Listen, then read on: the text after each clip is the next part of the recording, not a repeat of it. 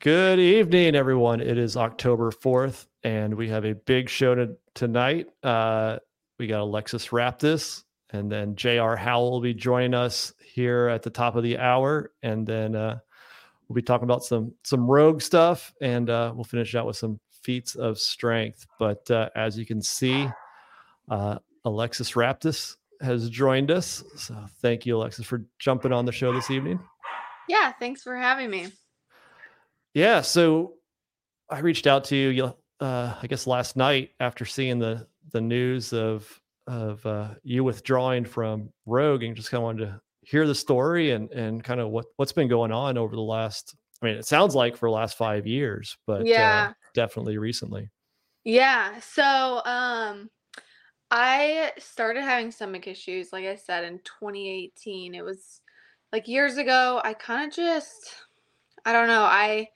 When it started, I was just like, oh, it'll go away. And I kind of just like kept pushing through it. And then it got to the point where it was just like how I was feeling just felt like my new normal. And, it was horrible, and that's when I got my had my first doctor's appointment and found out about it, that I have colitis. And at the time, I just really wanted to figure out a way to manage it through my diet, and so I did for years, and it really was like very stressful events would trigger it, and I kind of just got used to that routine of like, okay, if I have something really stressful coming up, maybe I have to eat a little bit more plain, not eat out, like little switches like that.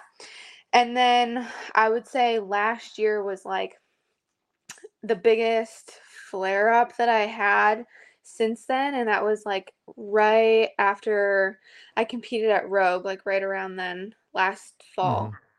Mm-hmm. And I had time to just kind of heal because it was off season, and I went home and spent time with my family, did the holidays, and got back to training in time for Wadapalooza. And I never really felt great during that time, but it wasn't horrible.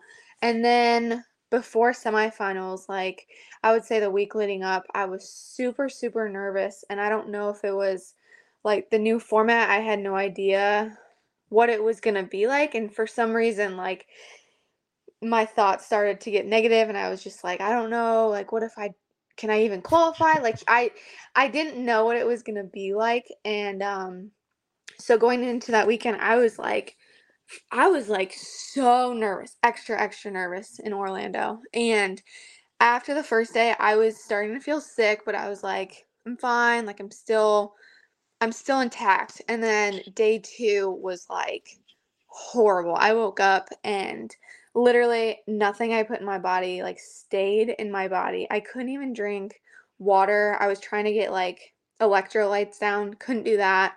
Like I was so depleted and so dehydrated. I was like shaking in my hotel room. I remember just thinking like, I don't know how I'm gonna do this, but I have no option, so I have to do it.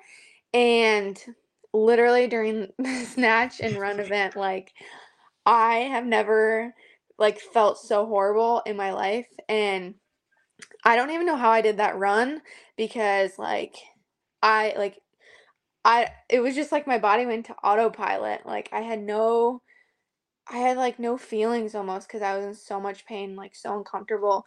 And after day 2, I remember telling my coach, like, I don't even know if I can finish this weekend. Like, I don't want to withdraw, but I was so, so sick. It was horrible. And luckily the last day, like, it was like one of the workouts wasn't super like strenuous. It was like the rope climb one. It Yeah. wasn't super hard on your body. And so I got through that, and I was just like, at this point, I don't know how I'm gonna even do this biking workout, but I had already qualified technically. So even if I took like last place, it didn't even matter. So Mm-hmm. it was nice knowing that, but then the adrenaline just takes over, and you just like somehow I just did it, and I have no idea how I even did it because after I was so sick, I couldn't I didn't even eat a meal after I competed. Like it was horrible.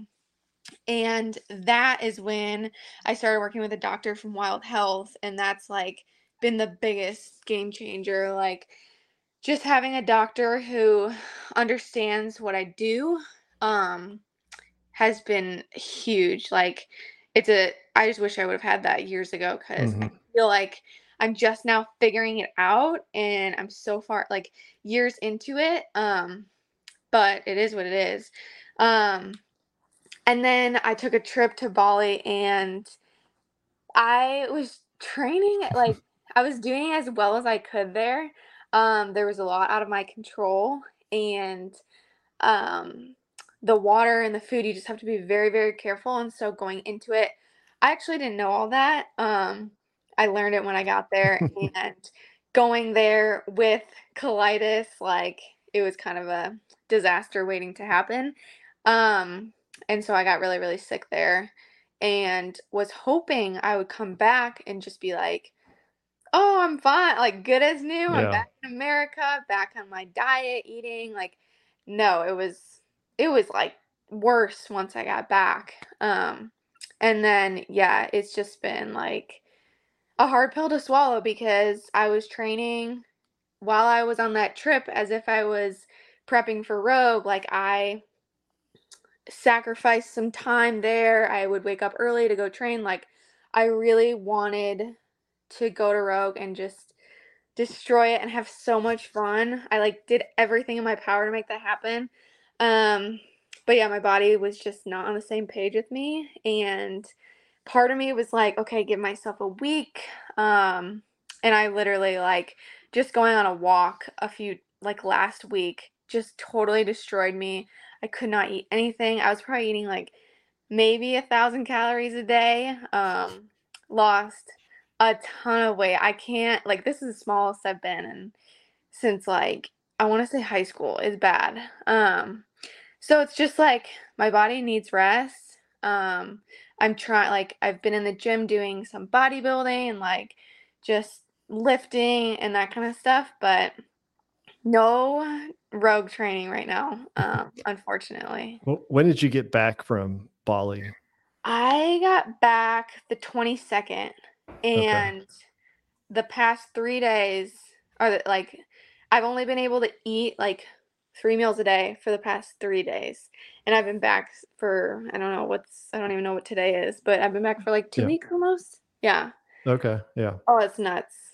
3 a day is not normal for Alexis. Yeah. Because for most people, they're gonna be like, okay, you're eating 3 meals a day, that's fine. Oh my God. I'm used to eating so much food, and like, the past 3 days, I've been so hungry because I haven't eaten in like a month, it feels like. And I was like, oh, I for sure have gained like 5 pounds, and I went on the scale, and it's just like, nope, hasn't moved. I'm just like, all right, it's gonna take some time.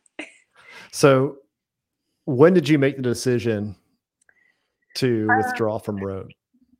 I talked about it with my coach last week.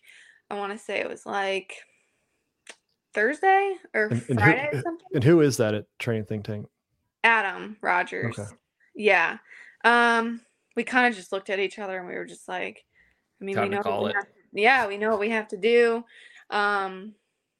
So it was like scary to make that post because it made it more real. Like, oh, I'm actually not doing the competition now, and now everyone knows, and it sucks. But at the same time, it's like I felt like I was hiding something in a way because I don't have training videos to post. I can only post so many CrossFit throwbacks. Like, I'm like at the end of all of my stuff, and I'm just like, okay, I owe it to people to like explain what's going on. And it's also been something I've wanted to share, like my semifinals experience, for example. From the outside, people were like, oh, you took 5th place, amazing. Like, had no idea that I was going through that, and I don't really like explain myself or make excuses on Instagram, or like no one really knows any of this stuff. And so this time around I was just like, you know what? It's at the point where I feel like I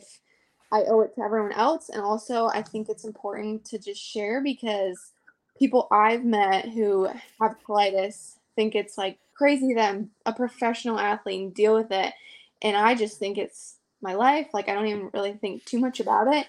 But then meeting all these people, it's like inspiring to hear my story. And so I was like, you know what? I want to share this. I want to connect with people. I want to inspire people.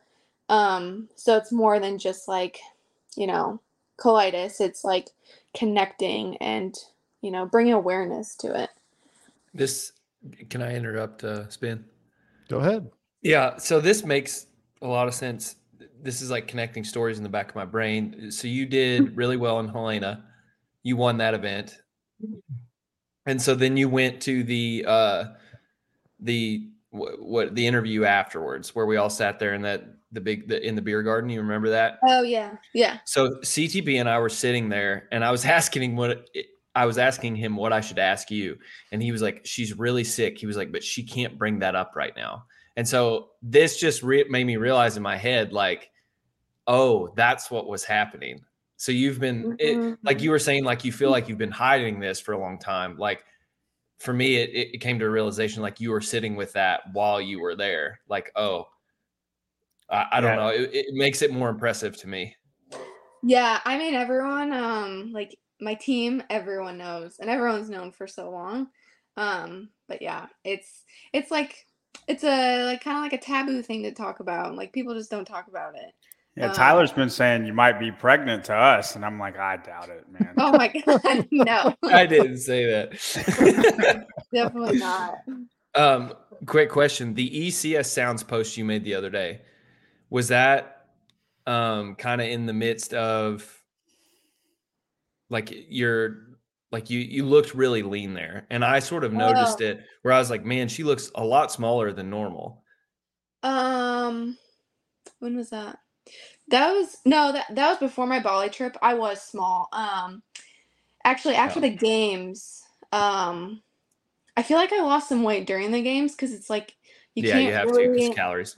Yeah, you're just not eating a ton, and so I think during the games I lost a little bit of weight, and then after the games I just like was so sick of eating food that I just naturally lost a little bit of weight, and I really didn't get back to like eating a ton of food yet since the game. So I've definitely been leaner. It's not like intentional, but yeah, that was actually before my trip to Bali. I'll just go stick my foot in my mouth. I felt good there. I felt pretty good there. Yeah.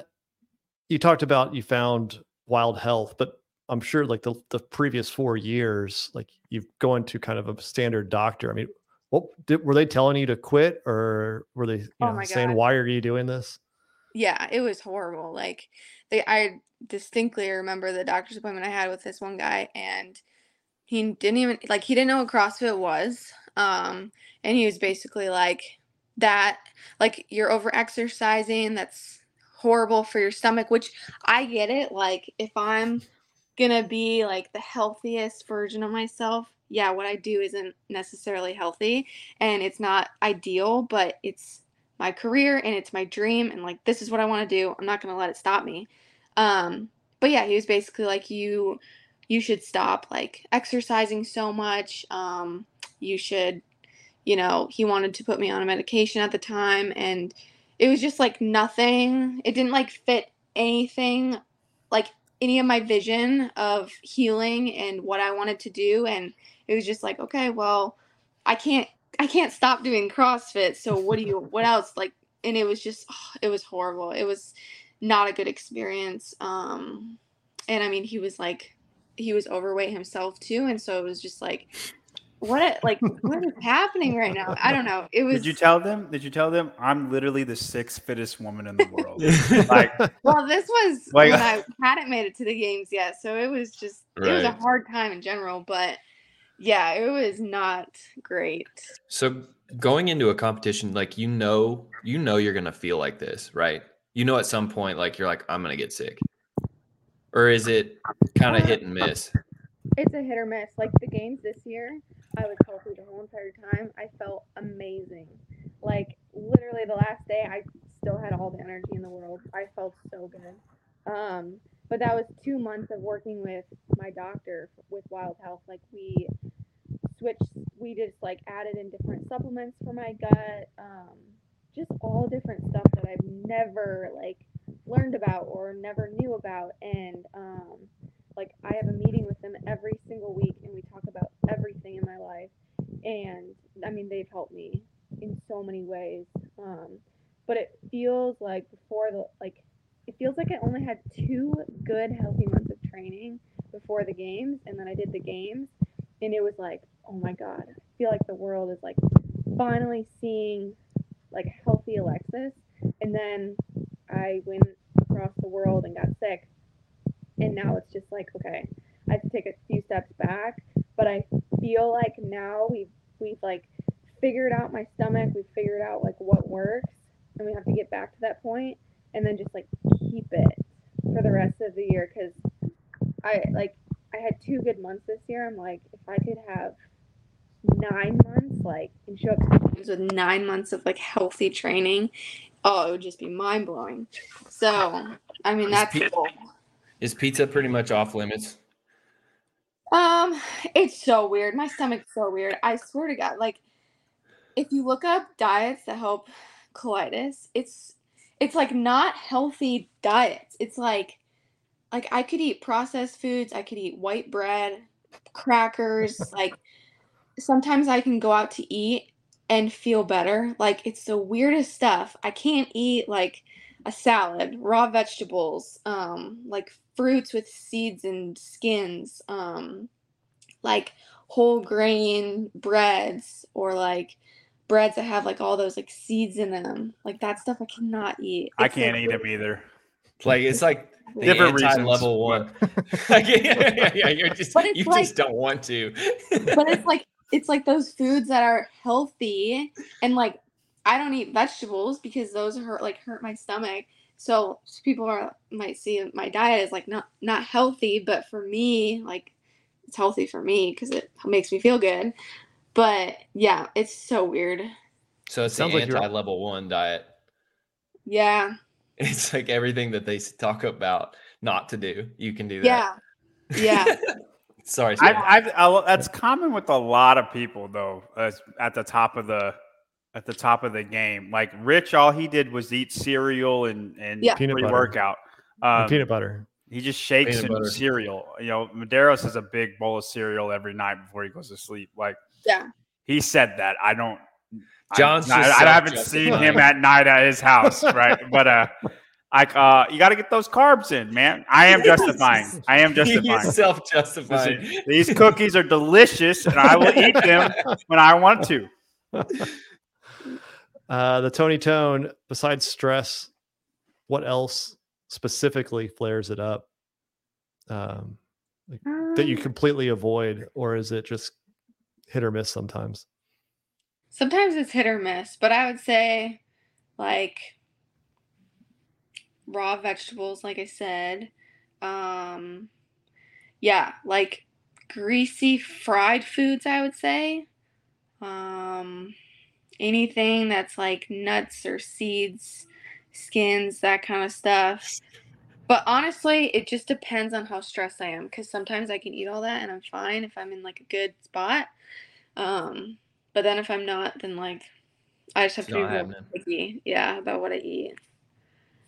So what's the plan now? I mean, I guess you're not doing Rogue. I mean, what's the plan with, just from health standpoint between now and next season? Like, what are you focusing on? And then how are you going to, get back into training to where you need to be?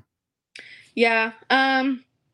I think just getting my body healthy again, feeling good, probably getting on like a good strength cycle, just get really strong, put some muscle mass on again, and then maybe do Wadapalooza, maybe. We'll see how I feel.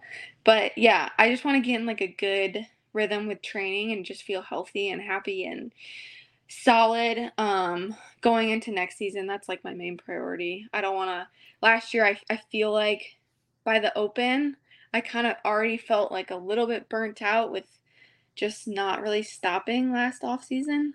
And so I think this year it's going to be pretty special to like, I mean, it sucks now, but waiting so long, it almost like fires you up more to just start the season. And I think in the long run, it's going to be good for me. Yeah. And no more trips to Bali? No, I don't want to leave America for a while. I like it here. I like home. Yeah. Yeah. Yeah. So you posted that you are trying to raise some money for, was it the Colitis Foundation, or Celiac and Colitis Foundation? Yeah. I had no idea, that many people would donate. I think it's absolutely incredible. And it's been really cool.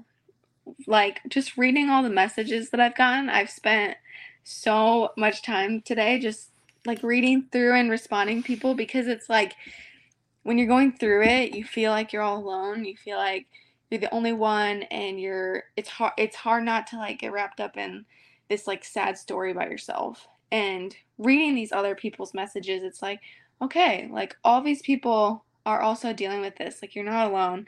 People, I don't know, telling you about things that have helped them, things that work for them, suggestions, like all that helps so much. And obviously everyone's different, but just knowing like things have worked for people, and that, they were not feeling well for so long, but now they're they've gone 3 years without having a flare up. Like, I think that's amazing to read. Yeah. When I wrote the article this morning, I did just quick research on colitis, and it was like 1.6 million people in the United States have some type of celiacs or colitis type issue. So it's a lot. Yeah. And so I think it's great that you're bringing attention to it. And it looks like so far $3,000 has been raised on your post, which is awesome. Wow. That's a lot of miles to start walking. Oh my God, I know. I'm gonna have to. At first, I was like, in the month of October, I was gonna do, and then I realized how many miles that is. I'm like, okay, I'm gonna give myself like to the end of the year to do this. Today, I actually, it was like 3 miles, so I need to start like a log, so that way I keep track of it. How many dollars is a mile? 25, I think I put. Yeah. Are you going to log all your running training as miles walked too, or are you going to legitimately walk those miles? No. Hey, not running miles. Just walk them. That's what I want. The fast walk. I want the time. Yeah. Yeah. My dog is going to hate me because I just drag him on all the walks.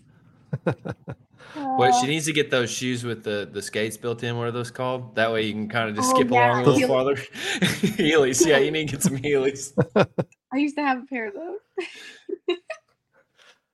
Well, it's sad to not have you out in Austin later this month to compete, but I think it's great that you felt good enough to share this. I'm sure there's plenty of people in the CrossFit community that are dealing with it and raising money for a great cause, and hopefully opening up conversations with others and how they can maybe approach it. So it's been good. For sure. Thank you. Thanks for having me on the show. Well, thanks for joining, and good luck getting healed up and heading into the next season. Thank you. Have a good night. Alexis. See you, Alexis. Bye. All right. Tyler, you excited? Your favorite athlete? Just join. Now, anytime she like slips, I'm gonna be like, she's just sick. She would have been. It just gives you a cop out. Yeah, it's great. That's so great. That's so great. That's where his head immediately went. I think it's interesting. Obviously, something like that, sensitive with health and stuff, but so many athletes don't want to share what's going on or reason why they may not do as well as we had expected. And we don't hear about it very often. Like, we knew Lazar didn't struggled on Dubai at the Burj Khalifa, but then listening to Facundo on Savans this morning, like he was sick going into it. Like, but he's never going to share that, right? Like, there's so much going on behind what these athletes are doing that it's. I get it, because it's like, number one, you don't want them to think that they have an advantage over you, and then number two, you also don't want to be seen like you're making excuses. So it's just like you just bottle it in. Like either way you're screwed. And so you just like, I'm not I feel like I say it in the beginning. You'd come out and say, yeah, what's the advantage? like you're hurt or something like that? Like you only go as fast as you go. It's not like a football team, hey, his leg's not good. Like, you know what I'm saying? Like, you know what I mean? Like you're only going what you can go. And I feel like if you say it afterwards, it's an excuse. You know what I mean? It's going to be, no matter what it is, if it's true or not.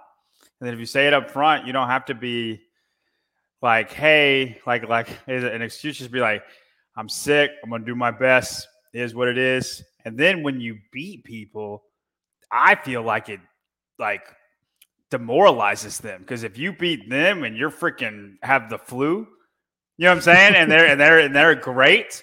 Like Rich was sick in 2014 regional, and everybody else is like, Rich is slipping, and then he beat Scott Panchik with the flu. You know what I mean? You know how demoralizing that is. So I feel like it can only. And then if you're bad, you've already told people you're sick. You know what I mean? Do we get a new room with JR every time we see him? This is what we like to call a circa 1980s Charleston beach house. He's got a big house. It's got a lot of rooms. Yeah. This is not my home. You're in Charleston? Yeah, we came down here just for the weekend to see my wife's family, and my wife said, "This is your 4th year doing Crucible. The week before is when you're in the worst mood and you're the most prickly. So I'm going to take you away from that environment for a few days, and then maybe you can come back kind of refreshed, ready to do what needs to be done for the week." So I'm sure it helps me blowing you up all day. So I'm sorry. We'll see. My anxiety has not lessened at all. If anything, it's grown since we left. You're very stressed out right now? No, not stressed, just anxious. There's just a lot that needs to be done, but there's a lot that can't be done until the couple days before, because it's still got to run as a gym. So, yeah, man. So I wanted to have you on. Obviously, next week is the 4th Crash Crucible? 4th year. Yep. Yeah. So for those who may not be aware, can you kind of share just a quick, brief history of how and why you created Crucible? Sure. So in 2019, 2020, everything was canceled. Everything was closed. No one was putting on any competitions. There were so many athletes who had qualified for sanctionals that for a lot of them, it was their first sanctional or semifinal or regional experience. And that was taken away from them. A lot of them even were at their sanctional when they found out it was canceled, like Atlas Games that year. They announced it when people were already off their flights and everything. So we were opening up a new gym that year. We opened up in May, and everything was closing. And one of the reasons why we moved into that space was because I knew eventually I wanted to run competitions, and I wanted the layout to feel a lot like a semifinal or a sanctional. But like most things, you always think, this year's not the right year. It's not the right time yet. Well, everyone around me was like, dude, I have nothing to do. No one's doing any competitions. There was one in Myrtle Beach a few weeks before, but I was like, hey, I'll do one. And so I put it together. I've been lucky enough to make some contacts with some guys like down in Atlanta, like Jake Berman. There were guys in the area that I would just reached out to, like Jason, who had qualified for Atlas Games that year, and it was his first sanctional. He was kind of on the come up, and his coach at the time reached out to me and was like, hey, you got to get this guy in. So I didn't do any kind of qualifier. I just wanted to do something, and I knew that if I could get all these semifinalists and sanctional qualifiers, it would feel like one. So that was kind of the selling point. Like, hey, I've never done this before, but I'm going to put out programming that's going to be comparable to what you're going to face there, the floor layouts, the implements. It's going to feel like you're there. Like, I know you can't do it, but I want to put something on so that you'll feel like that whole year wasn't a waste. So that's kind of been my goal from the beginning. Find up and coming talent and people that have just been grinding for years and years. Like my first year, Kyle Bernier, Mark Hutchinson, Hudson Freaky, like all these, Jake Berman, all these Southeastern names that were really household came. And then like guys that I'd never even heard of, Taylor Self, Jason Hopper, those guys too. And then you see what's happened to their careers since. So it was really, really cool. Right place at the right time. I felt like the competition ran anything but smoothly. I was trying to do teams of 2 and individuals. I had 2 competition floors going at one time, 2 different clocks going at one time. I felt like it was so helter-skelter. I've learned a lot since that year, but that was still a really special year. So, yeah, you've had the list of athletes is pretty solid that have come through there and have won. So you fast forward to this year. I know after last year, you kind of had hinted that you were looking at doing something as a homage to previous CrossFit Games and semifinals events. Right now, you're calling it the Retour. What was kind of the thought process behind that, and how did you go about coming up with the workouts from picking and choosing from different regionals and throwing that together to make it your own? Yes, I think the idea I've kind of had for a few years, and a lot of competitions have done this where they kind of use previous workouts to kind of influence them and inspire them. And we've none of us have come up with an original idea. Most of us, like as far as exercise racing goes. So you can't say that something is like your idea because you were probably inspired by something you saw at the games or something you saw at a local competition. So I knew it could be done, but I knew that most people hadn't tried to do it 100%. Like West Coast Classic did it in a very similar way. They used actual workouts, but then they also put spins on workout.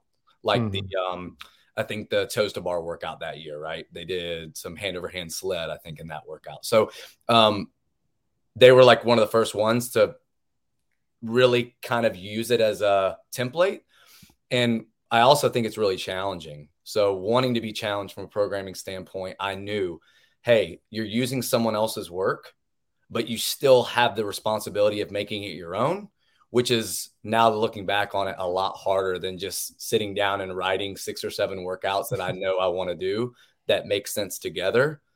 Trying to make other things fit together is really difficult. And because it's the games and regionals workouts, the movement should be like non-traditional. I'm lucky enough to have some of those implements and have bought some of those implements, but also how do you make it a viable checkpoint, proving grounds? How do you do all those things? How do you check all those boxes? How do I convince Colton that it would be a good idea for him to come here and do this competition while he's also trying to qualify for Rogue, or while it's also part of his off season? How do I convince Ty Jenkins that this would be a good time for him to kind of flex his muscle in an individual field and kind of see what he's made of? Like, he's probably done a lot of these movements at the games before, but there are also people in the field that have never done a pegboard in a 4-time setting. They've never done parallel handstand push-ups, maybe to full deficit. Like a lot of things like that I knew were kind of big risks. And I wanted to sell it to the masters that, hey, I want you guys to come. I know when I went to the games, I wanted to do the same workouts as the individuals. So that's what you're going to do. You're going to do the exact same workouts, no differences in loading, no differences in time caps, no differences in skill. And I know that's a big selling point, and I'm just hopeful now that when they come, it's like still a selling point moving forward, because something I would like to do year after year, continuing to do masters, and then also having them do the same workouts as the individuals. And there will be events where those masters people beat the individuals. It's going to be that's what I'm stoked to see. I can't wait to score them all together. That's like I'm itching so hard to do that. Yeah, who's that one guy that did the quarterfinals and beat Rich and Scott? Is he coming? No, he's not coming. Garar. Yeah, no, he's not in the field. But we released the field, today for individual male and female, and then for masters and teams, I think yesterday it came out. So we've gotten a lot of good feedback from that. It seems like a lot of people are really excited. There's a lot of names that, at least for me, because I'm a geek, like Irving Hernandez. I mean, I used to watch his, there was always a thruster chest to bar, a thruster burpee workout in the open, and it would be Irving. That would be the pick. Like, who's going to win? Double unders? Didn't he have the fastest double unders of anyone? Yeah, and he's coming. And I mean, Brianna Wallen. She was Brianna Evans back then. Like, I remember her being so good at regionals, and that feels like forever ago. And she's coming to compete in the individual field. She qualified through the qualifier. Yeah, it's just, it's really cool. There's a lot of first time masters. So what I decided to do also was the rising masters class.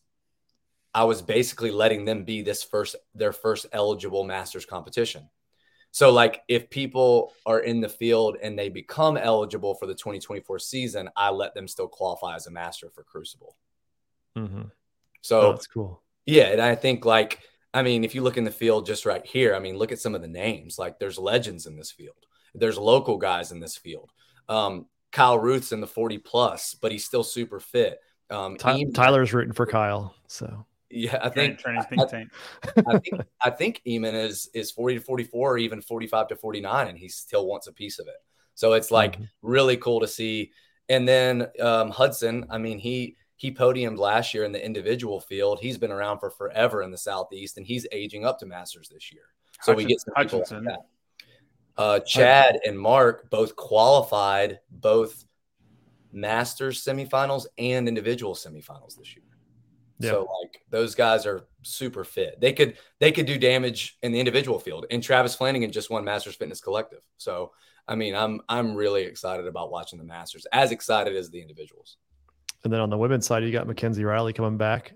So yeah, and that took a lot. That took a lot of recruiting for sure. I know, you know, she's coming back postpartum. There's a lot of things that I'm probably sure she hasn't done it. She just posted a video doing a pegboard. So it's like riding a bike, right? Like, that's really cool to see her coming back. Jamie Latimer, you know, friend of the show, everybody, all the Sevenistas know who that is. Amy Fritt is a local gym owner. Carolyn Klutz won the quarterfinals for Masters 35 to 39 this year, but she decided to compete on Grit House's team at the games. Haley Murillo, like, I remember seeing her in some of the story at the West behind the scenes Sevon stuff at regional. Like, she's been around for forever. Like, it's really, really cool. Holly Henderson is a new master this year. Hannah Oakley goes to Crash. She's a new master in 2024. And then there's a few of them that I've never met in person too. It's always cool to meet some of the people in person that you don't have relationships with.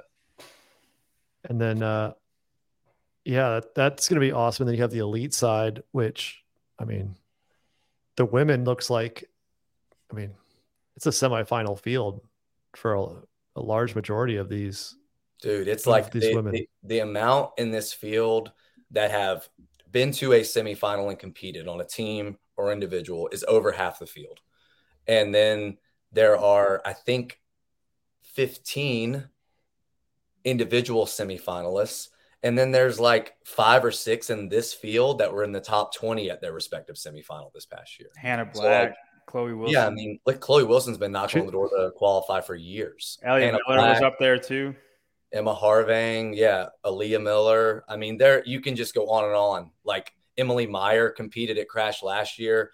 She was still a teen in 2023, trying to make it back to the games. So, I mean, there's so much talent. I would say the female side is depth of talent is greater than the male. The male is just a little bit more top heavy. Mm-hmm. Tyler, John, who do you have if you're going to pick the women's side? The winner on this, the winner, just the winner on this one. We'll leave JR out of it. We don't want him to play favorites, but no, I won't. I'll give some insight to the workouts and stuff, but I definitely will not pick. Yeah. Tyler, go to John first. I have this prepped. So a lot of JR's workouts are can you do it or can't you? Like, it's very ability. High skill bias. Yes. Yeah. And like, that's so hard to know unless you know everything about those athletes. Like, who's got parallel handstand push-ups to full deficit and who doesn't. Like, that workout alone can make or break your competition. So like, without, like, it's hard to pick thing. I kind of think I'd roll with Chloe Wilson just because she's been shown to be well-rounded. You know what I mean? So like, I think she might have the least amount of holes out of everybody else, but I don't feel confident in it. I think a lot of girls could do, one bad skill that she has, and some girl who has all of it, maybe not necessarily the fittest, but can do everything and doesn't have any holes with the hard skills and is decently strong. Like that girl can win. Hannah Black will obviously throw down on the thruster workout. That'll be fun to watch. But I'd probably roll with Chloe unless you guys got info I don't have. I think Emma Harvang is pretty strong too on the thruster one, so that'll be a good one. And Amanda Fisher.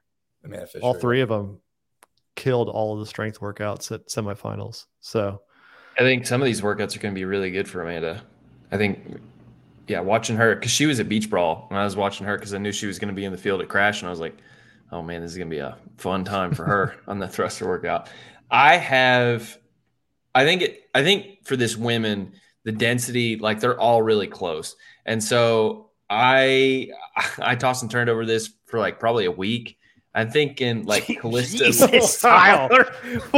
That's the longest you've ever thought on anything. Oh man, about. I just can't do anything. Who's gonna win the Crash Crucible? Oh my God, every name.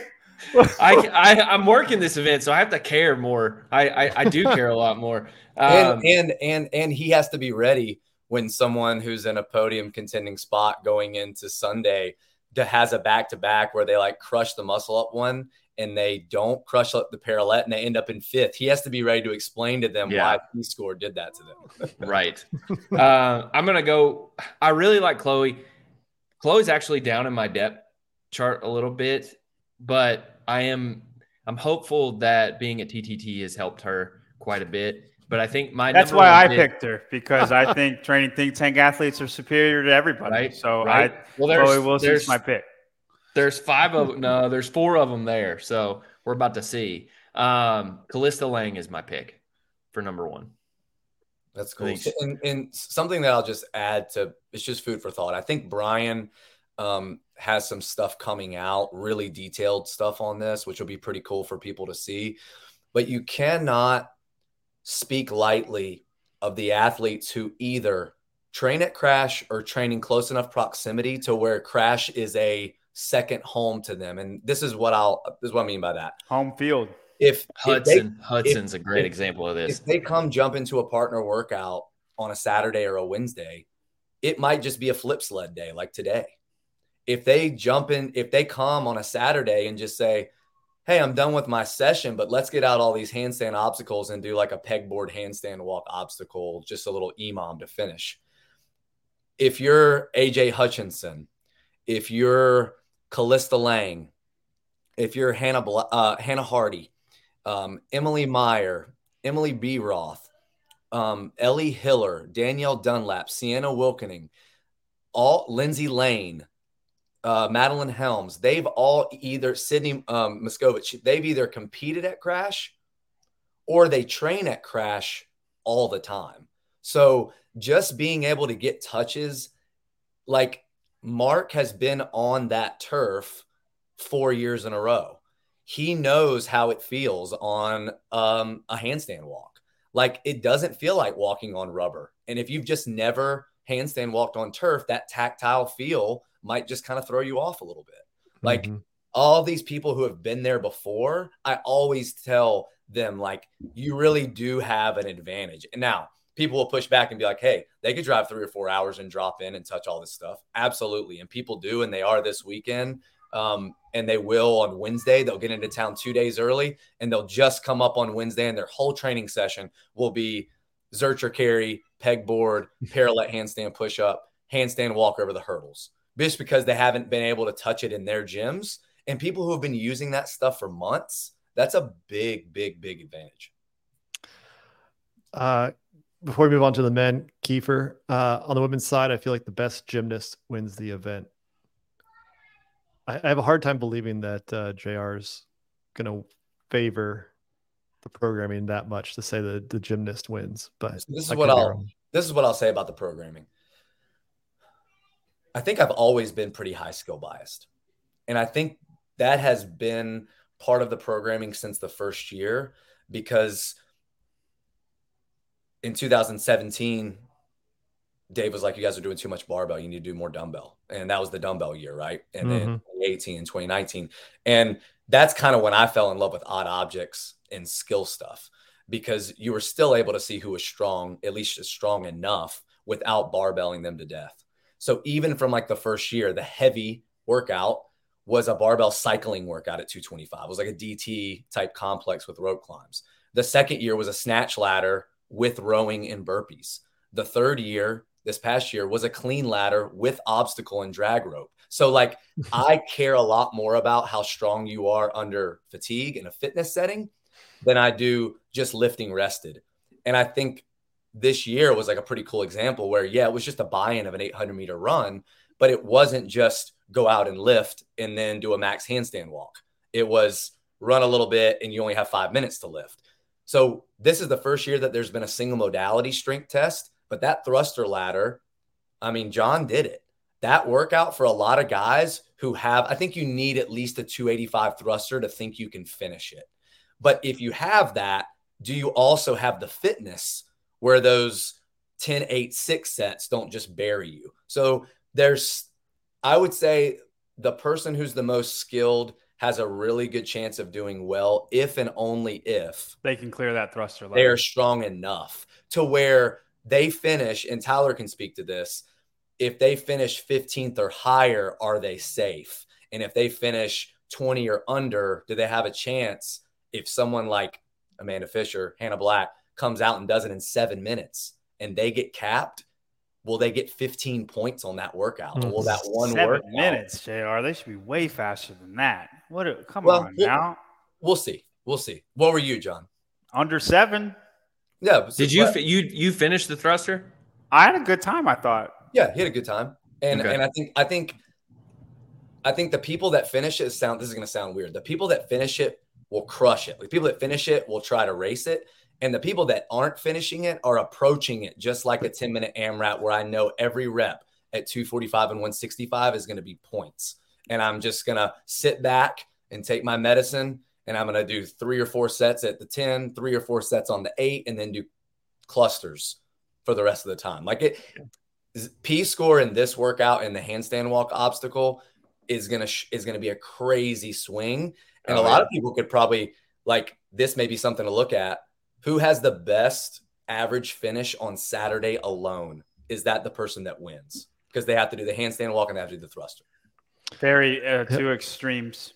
I mean, and I'll say, I think this thruster workout will make or break if James Sprague wins or not. Like, depending on how he does this workout. So James Post collaborated with me on his video, and he said he was way under the cap. Now, I don't know what way under the cap means, but that doesn't mean anything, though, JR. Like, how many guys in the field do you think finish it? Everybody that has a 285 or above thruster. I think I agree. Sure, 100%. I mean, I don't know that. You know that, and I mean, it's one thing to have a 285 thruster, but you know, I've been telling people, what did you hit in 23A, 0.2A? What did you hit on that? Uh-huh. If you didn't hit 285, you're probably not finishing. Yeah, I agree with that. So like who knows? Like, are there just going to be log jams at like one rep at 265 and 175 is going to be. People are going to get caught in that 245 for sure. I think like the middle to low end of the spectrum. I think those guys. I think it'll just be 265. Just 265 because all of these guys are so fit. And what did you thruster, John? 300. You thrustered that 300? 297. But like I can thruster 300. It doesn't count.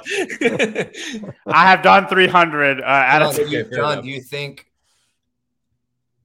if people don't ever train on a C70, do you think that's going to make a big issue? Because I would argue it's probably going to feel at least 5 pounds heavier. On the clean, not on the press. Why would it make a difference on the press? You know what I mean? But the whip coming out of the bottom, you're not. Out of the bottom. I'm asking from a. Hey, adrenaline's probably going to make it feel 5 pounds lighter. 5 pounds lighter, yeah. Go out, net zero. I think, like again, I think the clean will be harder, but like the thruster, when it's that heavy, you're not really getting much whip in the first place. It's just how fast can you stand up? You know what I mean? And like with that heavy of a clean, you're almost seated, and then you try to bounce out of the bottom. And I get you're getting whipped, but it's not. I don't think it's that beneficial. maybe you guys think differently. I just no. I'm just like a lot of people maybe just don't know what that bar feels like. Think about the ladies; they're using it too, and that's the same diameter as just a men's bar. And just that feel, if you're not used to having a 45-pound bar in your hands, it's just going to feel a little bit different. Yeah, we'll have them in the warm-up room. Going back to Kiefer's point, the thruster ladder is absolutely the strength test. However, the flip sled will cause lots of problems, not because the loading, but because of leverage.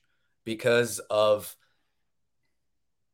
if you're shorter, you're just not going to be able to move it as easily as someone taller. It's just a leverage thing. It's one of the few movements in CrossFit that it just really helps if you're taller and have longer legs. So I think a lot of people are going to get tripped up on that because they are running hard. They are doing unbroken GHDs. The flip sled is an annoyingly heavy weight. It's not heavy, but it's annoying enough to make you take 5 seconds between reps versus 3, or 10 seconds between reps versus 7. And those seconds every round are really, really going to add up. Likewise to the sandbag, while the 125 was the right call for the ladies because I know how expensive the parallel handstand push-ups will be after the muscle-ups. Those parallel handstand push-ups for the women, I think on the whole will be much more difficult than they will be for the men. That's why I made the bag 125. For the men, there are going to be people that can crush the parallel, and that 200-pound bag is going to lean on them. They've done the hundreds workout that morning.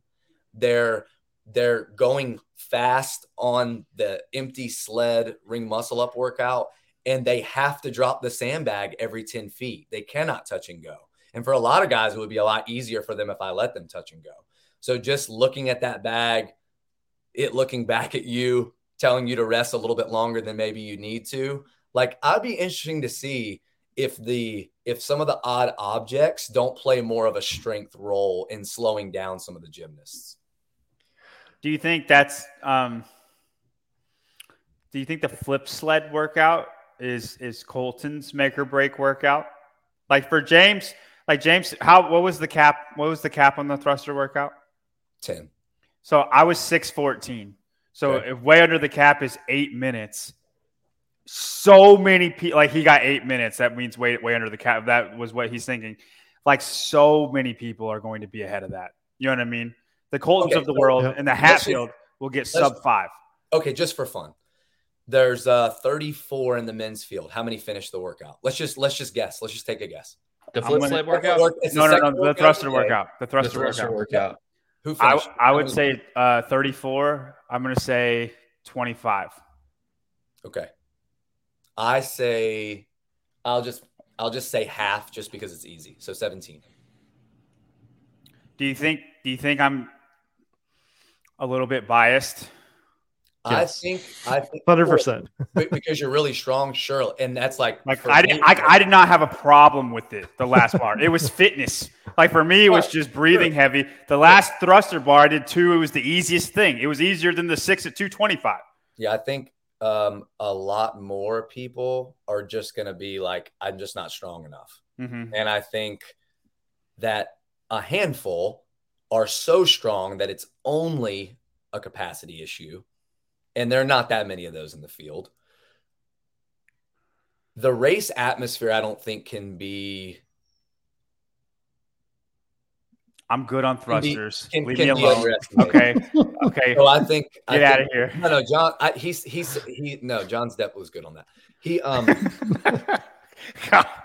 Hitler's ruined me with that video. Go ahead, Jeff. If you know that you have to make a move on moving day after the handstand walk, especially if you didn't do as well, and your game plan all the time was, hey, I'm going to go 5-3-2, and then I'm going to go 4-4, and then I'm going to do 3 sets of 2, and you get out there and you're like, you're a little bit tense, you're a little bit angry, and you're like, I'm just going to go for it. Dude, this is not a workout you just say, I'm just going to go for it. Because, and I've tried to explain this to people. You fail, it's over. 10-8-6-4-2 snatch ladder, you can have a technical miss and rest 5 seconds and still hit it at 265. If you miss a 245 or 265 thruster, it was probably not because you started your press a little bit prematurely. It was just because you went too early, and you're resting 30 seconds to a minute, and you're watching everybody pass you. And I think there's going to be a lot of people that take risks and take chances, just like on the handstand walk. Hey, I've got one more trip left, but my triceps are really starting to blow up. And I'm going like, do I go for the steps unbroken after the hurdles, or do I just break every 20? Oh, you got baited. Okay, now you're resting 30 seconds. Now you're resting a minute. Now you failed twice. Now instead of finishing, you got capped. Like, I think it's easy to say guys are strong enough, but will they execute? That's where a lot of experience is going to come in. And they'll have fatigue too from the workouts prior. It's not like it's the first workout of the day. Well, you know, there's a lot of shoulder stamina and tricep on Saturday because there's literally none on the first day. That's fair. And that's on purpose. So I think people will be surprised how blown up their legs are after the flip sled workout, because if you're running hard and you have to in that workout to get a good time, and you're doing fast GHDs, there's going to be a lot of quads. Your quads are going to be burning when you get done. So, and it's competition. Like people say it all the time. If I would have done that workout in training, I wouldn't have been sore at all. But for some reason, I'm wrecked today. Just all the endorphins, all the stress. You know what I mean? It's a different game. So each day feels very different. The time caps on the pegboard workout, on the thruster and the handstand walk, and I would just say those are very generous, because I know there are going to be people that do 10-minute AMRAPs and there are going to be people that race. I know there's going to be people that are going to try to do all the pegboards unbroken and go 7 minutes or 8 minutes. And I know people that are going to be hoping they just get one round done. So I feel like that's my responsibility as a programmer, especially when the masters are doing the same workouts. Account for that, especially on a workout like that. Like, let them play on Saturday. Like, if they want to rest for 4 minutes before they go for a PR thruster, I want them to be able to feel that and experience that. But on Sunday, I'm okay putting them out of their misery. If they're struggling on the rings, hey, you only got 5 minutes. If you're struggling on the parallettes, hey, 5 minutes and it's done. You don't have to worry about it. Yeah. I love that too, because it forces you to make a decision on the workouts, whether you want to pace it or race. Like if you're on the borderline, like maybe you're good at pegboards, but like you said, you've never done it in a competition. So you don't know how fast you should go. But that comes at a real right. Go ahead. Right. You don't. You just think you're good. You think you're good at handstand walking over obstacles, but then we put like you're forced to, I'm going to run my own race or I'm going to blow this out of the water. Like you're forced to make a decision. You know what I mean? I think knowing yourself with the scoring system will be very, very important, more so than it's probably ever been. Because if you make the wrong decision, I mean, like if you hold back when you shouldn't have, you can very well get a 0 in all of these workouts. And that's something we haven't talked, we've mentioned, but we haven't talked about, but this is Z score, right? So P score, but yes. Kind of. P score. Yeah, so it's like I was thinking about it the other night. Like a rectangle is a square, but a square is not a rectangle. Z score is performance scoring, but P score is just performance scoring, right? So it's just taking into account the distance. You know, if JR beats me by a minute and John only beats me by 5 seconds, that time separation should be worth a different point value. And his workouts are so high skill based. It's gonna show. Like when you hit a home run, it's worth a lot. And there's a lot of workouts. I would say half of them. Well, I don't know what you would say, JR, but I would say half of the workouts, you can hit a home run if you have that ability. I would say that the pegboard workout, the obstacle and the thruster ladder, and then the back-to-back, even though the back-to-back have 5-minute caps, they still lend the possibility of big gaps, and not so much big gap from first to second, but big gap from like top of the pack, middle of the pack, bottom of the pack. Like the fastest females are going to do the pegboard in like 7 minutes, and there's going to be ones that don't finish. So that's a 14-minute cap. There are going to be people. There have been people in testing that have done the handstand obstacle workout sub 4. There's going to be a lot of people that's a 10-minute AMRAP. There are going to be people that do the thruster workout in like 5 minutes, and there are going to be people that don't get past the third bar. Like the swings in points are going to be crazy. And last year I learned a really valuable lesson, and Tyler did too, where the formats of the workouts and do you count rep for rep? Is a drag rope double under worth a clean at 340? It's not. It turns out it's not. It's not. But if you have these log jams at a certain weight, you've now made it worth the same. And that was a hard pill to swallow. And like I wrestled with it a lot. I actually told Tyler I'm never using performance scoring again because there's too much that I don't have control over. But then I was like, you know what? Like if I want Crucible to just be different and to be something a little different, like, hey, you might get to do some strongman stuff at Crucible. You're never going to get to do it at a normal comp, maybe even at the games.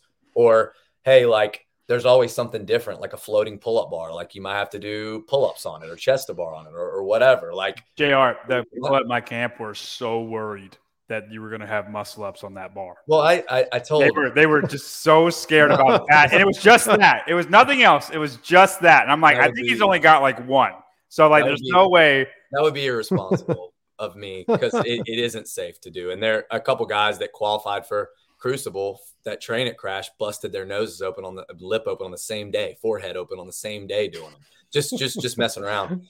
But yeah, like I think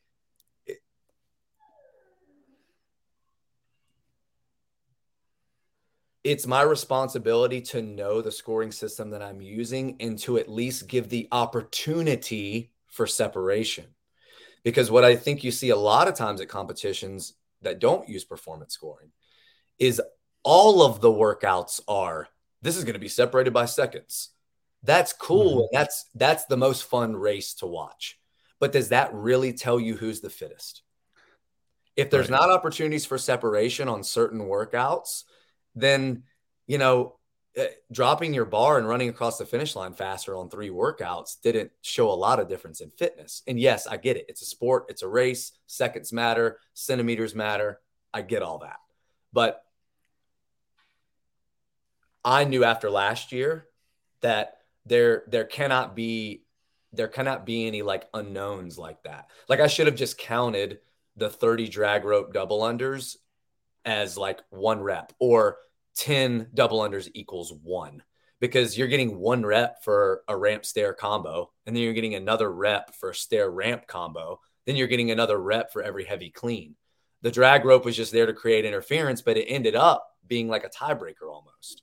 And it was like, hey, this is on me. Like I have to own it that I didn't think about that because I've never programmed for a competition that has this kind of scoring.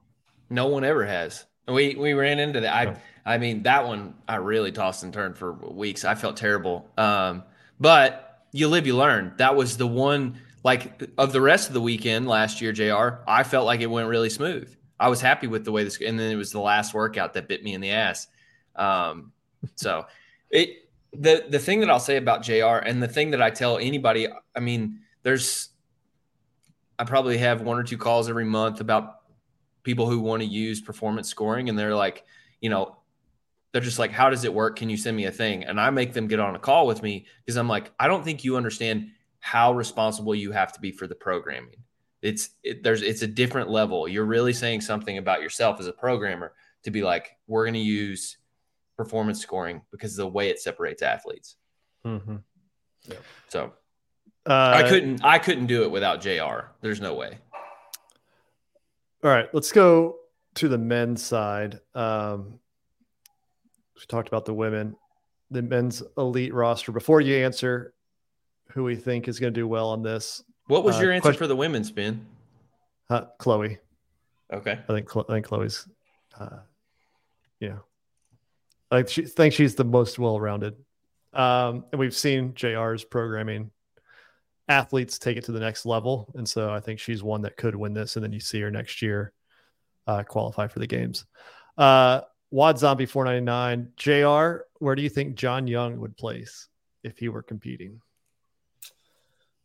This is going to sound like a cop-out answer, but it's really not, because there's a lot of people even in this field that have competed at Crash multiple times. And because there are not so many, but a few really, really big new elements that I don't think anyone's done in competition, I wouldn't feel confident even saying where I think John would place. Like, for instance, I know John's awesome at handstand push-up capacity, but I don't know if that overhead stability, if that overhead stamina is the same when he's traversing obstacles. Like, I don't know.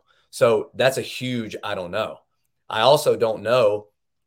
I know he runs all the time, but if I expect him to run fast 400s, I don't know what a fast 400 is for John. If he's running 130s, that's a big difference if he's running 130s and if he's running 140s. That's 30 seconds in that workout that he's losing on the run.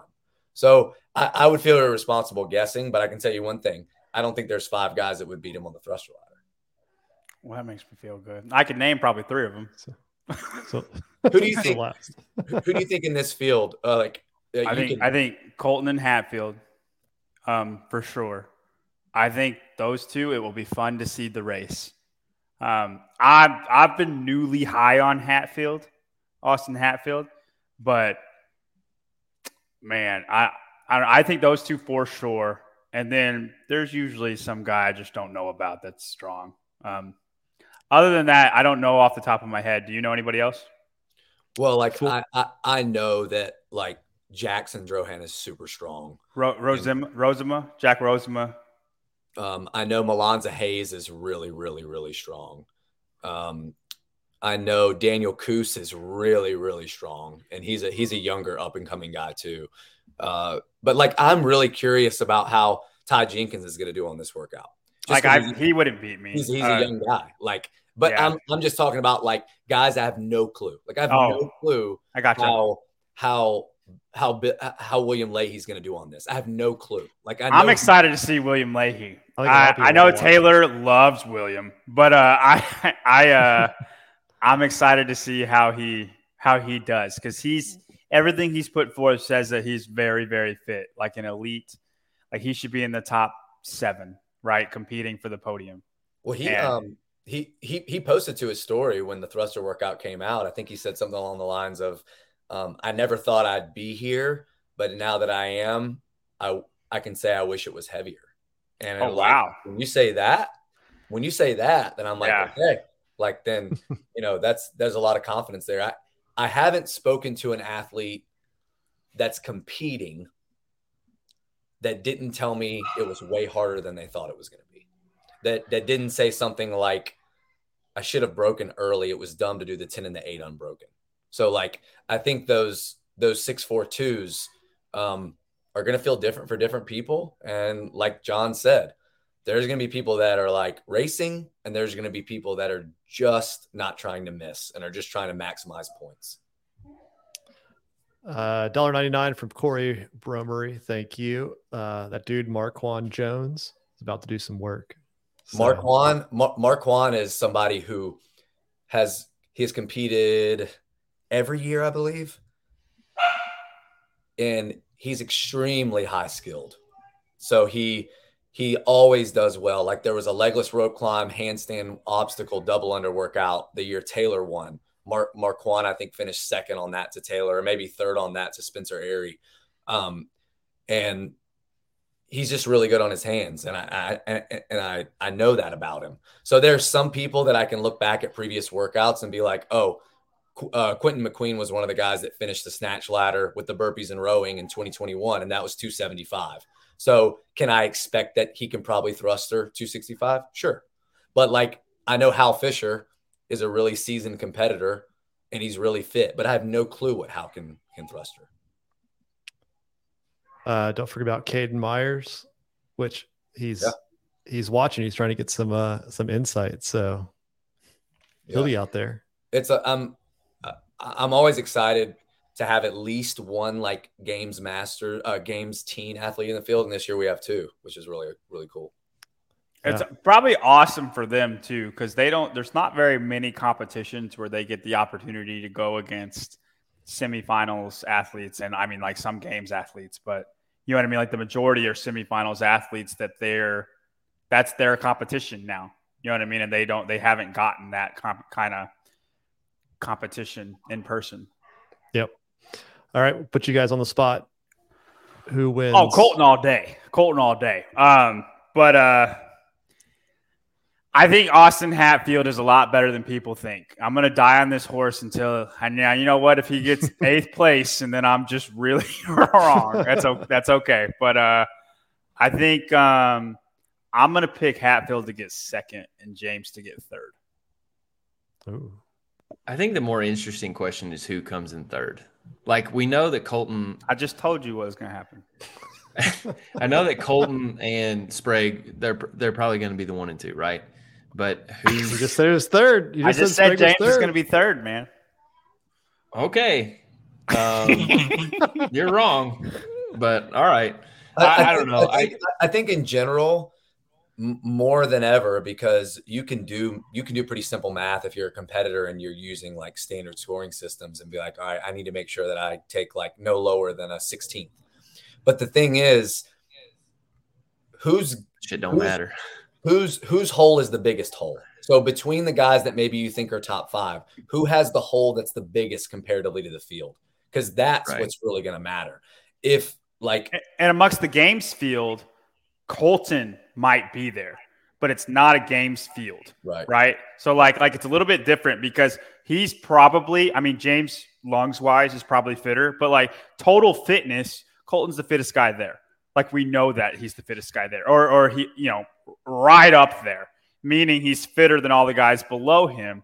So like his holes that are obvious and he has them, they're not going to be exposed as much as they would be in a games field. So, and James's will, because everybody's strong. Like that's why I think it separates them two so much. Yeah, I think he's made a ton of progress in strength, and it's happened pretty fast. Because I remember even Zelos games, you know, him saying the snatch that he thought he was going to make, and I even thought it was a lot of improvement from the year previously.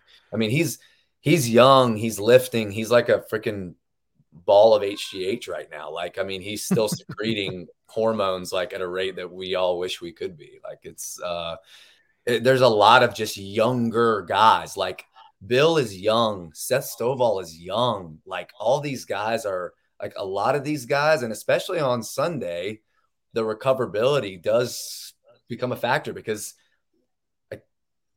I kind of saved the really icky one for Sunday. Like if you get soft during the box jump, during the 100 box jump overs, like you could bleed points on that 100 shipper. I mean, everybody's going to have to go to a dark place to do that. Everyone's grip's going to blow up on the first two movements, but everyone will have the opportunity to catch people if they want, because the box jump over and the squats are just will. You tell me, JR, though, where does Colton get hurt? And if he gets hurt, like, there ain't that many people hurting him. You know what I mean? Yeah, like I barring just some kind of execution mistake that, you know, you can't expect someone with that experience to make. The sled pushing the run's the only thing I can think about. You talking about the flip sled? I mean, he's got it. He made a pick. No, right? I know he does, but I'm saying that's the only thing where people can beat. You know, they're not beating box jump overs. They're not beating him in toes to bar, right? They're not beating him in 100 squats. He's going to be a madman on the thruster ladder. You think he can't do? I mean, parallel handstand push-ups, though. I mean, it's like that for him, though. So I don't know, that type of a deficit. You know, the only time we've ever seen those programmed outside of a couple off-season events, like Dubai's done it. Fibonacci final. Right. Well, that's what I'm saying. Has been at the games. Yeah. For some reason, that movement has not trickled down. So it's rough on people in or semifinals level. And maybe I programmed it again because I programmed it in 2021 because I feel very strongly that should be one of the movements that get programmed to see upper body pressing stamina in a different way, because having your hand flat on the ground and having this position, it's just a lot more tricep intensive. It's different. And it's very different. And 100%. Those 14 and 12 reps people will scoff at. You've already done 28 or 24 ring dips, so they're not going to be easy. I do think I went into it cocky, and I didn't even get through the handstand push-ups, and I'm very good at handstand push-ups. It's different. You need to do that one, John. The sandbag handstand, I think I'd be pretty good at that one. Well, you need to do the muscle up one first. Like you need to go back. The back-to-back. Well, yeah. Yeah, you can't not go back-to-back in that. No. It looks super fun. It looks super fun. I will on a rest day. I will say those parallel handstand push-ups, they kind of make it a little bit easier on the taller guys too. I think that it evens it out a little bit as far as range of motion goes, because I noticed this, bigger athletes, when it's a deficit, tend to have as long as they have the ability to do it, finish higher than they would if it was just 50 strict handstand push-ups for time. Because, you just got Noah Olson and Will Morad who could just Tyler Watkins that can do that. And parallel handstand push-ups, everybody is this deficit, everybody. Mm-hmm. And the bigger guys can get out of it just as easy as the littler guys. And obviously the littler guys are still somewhat better, but I do find it as an evening, and it's just ability of who can do it after that. It's not range of motion bias. Does that make sense? Yeah, no, it does. It does. And again, I don't like pegboard. I think both movements transfer. I think both movements are really good to do that have a lot of carryover. I think if you train pegboard, you will find that your midline movements probably get a little bit better. Your legless probably get a little better, because legless, unless they mandate controlling the descent, you're just going up and coming down. You can't do that on a pegboard. You have to control on the way down. So time under tension, grip fatigue. It's just a different strict upper body pull that will carry over to dynamic movements like kipping stuff or strict movements. And then parallel handstand push-ups, I train them a lot, and I don't do a ton of regular deficit handstand push-ups, but I know that after I do parallel, those other ones are going to feel easier. I feel like Taylor probably murdered that one. Taylor self did test the back-to-back. Yeah, he did. And what's really going to be cool at Crucible is we want to kind of have a rotating chair of whoever's going to be calling with Brian. And Jason's done a handful of the workouts. I want him to come on and be like, dude, I did the 100 chipper, and I'll tell you, those 35-pound kettlebells, when you get to the squats, they don't feel like 35s. Having that kind of insight, or having Taylor say, you know what, if I would have done it again, I probably would have pushed the sled a little bit slower, because the rest from sled to ring muscle up, if you know you can do them unbroken on the back end, that's the workout.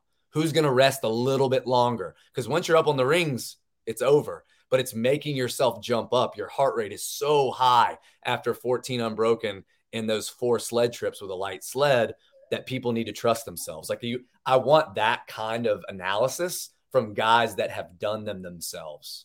So I think the fans would really like that. Did you do the 100s, John? No, I just did the thruster workout.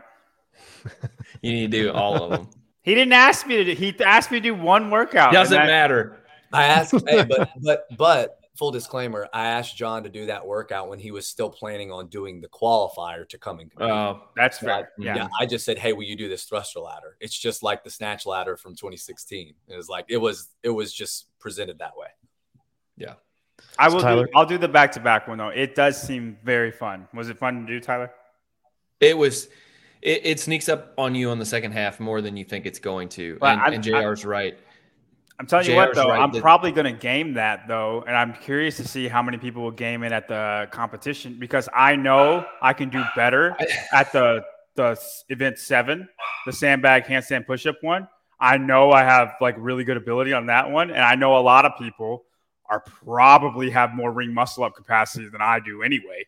You know what I mean? So even if I were to push myself hard on that one, finish low middle of the pack, and then it just makes me suffer on that one where I could have finished, upper middle pack on that last one. Instead, I'm just crushed on my triceps. And now I'm lower middle of the pack on both of them. You know what I'm saying? If you know you have one that you can murder and one that you're probably not going to do good anyway. I would just be scared. I'd be scared. If you know you're going to just not – if you know you're going to get to the handstand push-ups and not be able to do it, I sort of get that. But then you're not going to do well in the ring muscle-ups either. So Well, if you knew you weren't going to be able to do the handstand push-ups, then you should send the ring muscle up workout, right? I think there will be people that do what you guys are talking about.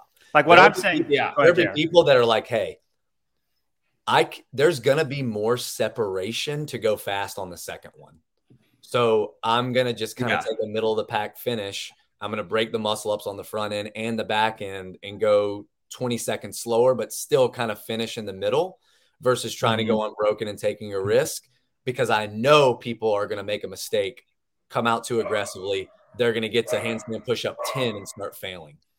Yeah. What I'm saying is like, for most of the guys, the 7 sandbag at the end is just some desire and grit, but they know that if they get slowed down on the 14 or the 12, like they can't, like they're getting capped. Like I think being able to touch and go that 7 at the end would be huge.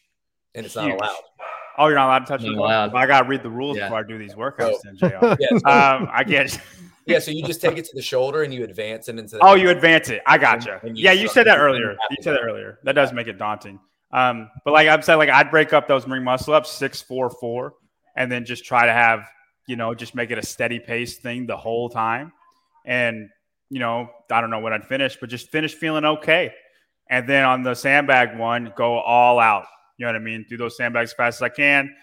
If I could do 14 unbroken, that'd be fantastic. But I don't, we'll see. You play it by ear. JR thinks I'm not going to be able to. I say that with a little smirk. What I'm smirking about is how Mr. Watkins is really going to earn his keep during that 2-minute transition, when I expect him to be able to tell Brian, like, who has to do what on the last workout to. Oh, he's going to be scrambling. Yeah. Like that. But like, John, you know anybody that's good at this? The fastest time on that muscle up workout will be sub-3. So those guys are going to have over 1-to-1 rest. Like there are going to be people that finish well under the cap. So there's going to be more like 5 minutes to probably do some calculating for the most part, especially in those last heats. Because you can assume, to me, with the test, with the 5 tests leading up, whoever is in that last heat going into 6 and 7 are the ones that belong in the top 10, at least. And they're going to push everything unbroken anyway. The chances of one of them having a gaping hole, it would just be either on the sandbag or the parallel movement. Because at that level, no one that can obstacle, no one that can pegboard is going to have a hole on ring muscle ups. Right. By the way, did you see Laura's latest Instagram video? That was directed at you, Mr. JR. I haven't seen No way. That was at you, dog. No, it was at him. What video? I don't know. Can you pull it up, Brian? Yeah, I'll pull it up here. The kipping deficit? No. Just wait. God. It was just for you. No, I know that when me and Halpin got on previously, like likewise to when Brian's been on and other people, like the only type of handstand push-up that we have any history of her struggling on, we're at Rogue on strict deficit on parallel. Click on it, Brian. That's been a full year. So like I would expect that she's gotten a lot better at them. There you go. Yeah. This is the first time I've seen it. See this half-inch deficit we got going here? Now, I don't know if that translates to 2-inch deficits. Dude, that's way more. That's at least 2 inches, probably 3. I'm just saying, miles better than what it used to be. No, that's what I'm saying. Like, it's to give her some credit. It's not half inch. Yeah. No, I really hope they show up. And then, if she's able to do this and finish like middle of the pack or whatever, she's probably still one of the slower ones on these. But like, she's able to do it and then kill everybody on everything else. Like, I think it would make her victory so much sweeter for her if there was a strict deficit handstand push-up event. I mean, if I'm Laura, I want the opportunity to show it. Yeah. So to your point, I mean, clearly she can. So at her level, I mean, she's the best right now. She's the best. Yeah. So at her level, do you even care? It's like, doesn't matter what it is. It doesn't matter what comes I feel like if it's been this kind of a thing for her, I think it matters. No. You don't think so? No, I think she's one of the few that have the confidence that it doesn't matter. Doesn't phase her. That's fair. That's fair. All right. So when does everything start, JR, on Friday? And then what is your plan for streaming it? Yeah, so it starts at 9 a.m. That's when the teams will go on Friday. 9 a.m. Eastern for everybody. Right. It'll be over about 7. And then on Saturday, we do like a little community event, the Moto Madness workout for the first couple hours in the morning. And then teams will get going at 10. We'll be over at 6 Eastern. And then Sunday we'll get going at 8. So we could be done by 5. So that's the schedule for all 3 days. We'll be streaming it on Sevon's platform. He graciously gave me that opportunity, and I think it's going to be awesome. Like I said, we'll kind of have a rotating door of guest commentators. John will be in the mix. Tyler will be there in the mix. Hopefully John will come on and do some of the workouts. Maybe the thruster workout would be good to get some insight from him on. You want me to do it live with them? Yeah, I think it would be awesome. I could do that. That'd be fun. All it takes is a link, right? So yeah, I think that would be we're going to stream at least the final 2 heats on like Saturday and Sunday. Friday, we kind of want to show everybody because you never know who's going to be in heat 1, 2, or 3 that ends up putting up a winning time, because those workouts are very niche. And for a lot of people, there just may be someone in the field that was a former runner that just blazes the run flip sled workout, but they're not super skilled. And there may be someone that's just got awesome pulling capacity that doesn't do good on the rest of the stuff, but they send it on the pegboard workout and they win it and they're in the first heat. So we want to give that opportunity. So at minimum, we'll be streaming the final 2 heats of the individual male and female. We'll stream. We've only got like 2 heats of masters. So masters and teams, you'll get to see probably all of them go, all heats. And Pedro. That's right. Pedro's coming in to Crash, right? It is. Yeah. We got a big crew that are staying at Jason Thomas's house, one of my members, and just like close friend, lives about a mile away. And he's got like a full basement Airbnb and a camper. So we're going to have like 8 people that are like podcast people all staying at his place, which is going to be really fun. That's awesome. Well, man, I appreciate you jumping on. Looking forward to watching that next weekend, and good luck with your trip this week and getting ready for next week. So cool, man. Thanks, man. Yeah, I appreciate it. All right. Go enjoy Later, the rest of the evening. Thanks, JR. See you, dude. See ya. Before we move away from Crash, for those at home who want to play along, everything's available in the Heat One app now. You can go to Heat One on a .app on Instagram, and there you can pick your top 10. We'll be doing that throughout the course of this week. I think leading into next week, I guess we'll do our top 10, and then we'll do picks per event each day. We'll do that on the live stream. So awesome. All right, Rogue Implements. It's what we had to pass off to this week since we kind of ran long last week talking about Rogue and who we thought might do well on the modalities. What we wanted to do with this is a couple of weeks, maybe a week ago, Rogue posted, showed Roman out there on the log and said, what implements do you want to see return for the 2023? And so that's what we're doing. What do we want to see return? What do we want to see new that we may not have seen so far that, could make Rogue a little exciting? And of course, Katie shared the log. Yep. So it looks like the log is coming back. Any guesses on predictions on what they may do this time? Who did I see? Pullovers? That's what I said. No. That's what I said. I think that'd be really hard to do. I think it'd be dangerous too. They better have crash mats all over the place. Taylor said I saw toast the log. Yeah. I'd like just to be like get overs. Like you do a bar muscle up and then you just kind of got to get over it. Right? You have to do it's high enough where you got to do a bar muscle up, right? To get up over it. And then you just get over it. So like maybe you do like some kind of thrusters on this end, and then you go to the rack, and then you have to do a bar muscle up to get over it. You go run around the hill. You do bar muscle up to get over it, and then you do more thrusters on that end, like 7 rounds for time. You know what I mean? Would you not just roll over though? Because that's what I would do. If you told me. Yeah, you definitely can roll over, but like it's still a bar muscle up to get over it. You know what I mean? Yeah.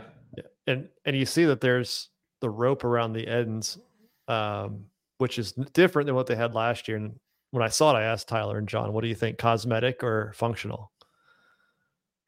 Yeah, I think it's just to be cute. I couldn't see how that would make sense to do. What is that doing functionally? Do you have any idea? I don't know. I mean, the thing is, it may lead to what John's saying is getting over it versus they had the bolts kind of going, I think, maybe down into it. So if that's protecting athletes from rubbing as they kind of go over, maybe, I don't know. Other than that, they just think it looks cooler with throwing some rope on there. What if they did like 100-pound sandbags and they had to do a wall ball over the log? And then y'all joke. We had a sandbag workout. The only reason I say this is because we had a sandbag thing at my gym today, and we were just clowning around. And like one of the older ladies was complaining about how high the yoke was, that she had to get it over this yoke. Yeah. And I was like, Carol, it's not that hard. And I picked up this 100-pounder and I threw it over the tall guy pull-up bar. It was really hard to do it, but I tried to make it look like it wasn't that hard. But it was like, I don't know, 7 feet. You know what I mean? Like maybe, and I'm like, I think that would be a really good thing. It takes it's like basically just a really heavy thruster, right? I've done 50-pound like D-balls and done like thrusters and throw it over a pull-up bar before. And it's a stimulus. You know what I mean? Yeah. It's hard to do. You got to clean it up. You got to, front squat it and kind of do a wall ball. It's heavier, so something different. I don't know why you need a log for that though. Like you probably just do that over any kind of a ball. Right. No, I was laughing while you were saying that, but because I was looking at the log and I was like, I wonder if it's just janky as hell looking, like the attachments to the rig itself are just janky as hell. And they're like, hey, just throw these things over it so nobody looks. It's definitely safe, but we just want to make sure that nobody says anything. That's definitely what I would do. It's safe, I promise. Right. Yeah. So, I mean, it had those kind of brackets and stuff on the side of it. So they just put them over so nobody gets close to it. Yeah. Or maybe so it doesn't get wet if it rains. I don't think. Is it outside right now? What? The rig? I don't know if they filtered it. Not right now, but yeah. It's always outside. LDY 2742 999. JR giving the Masters some love. Yeah, that'd be a pretty good competition. But he seemed very passionate about it. He knew all their names. He knew all of them, man. Stuff about them. Yeah, absolutely.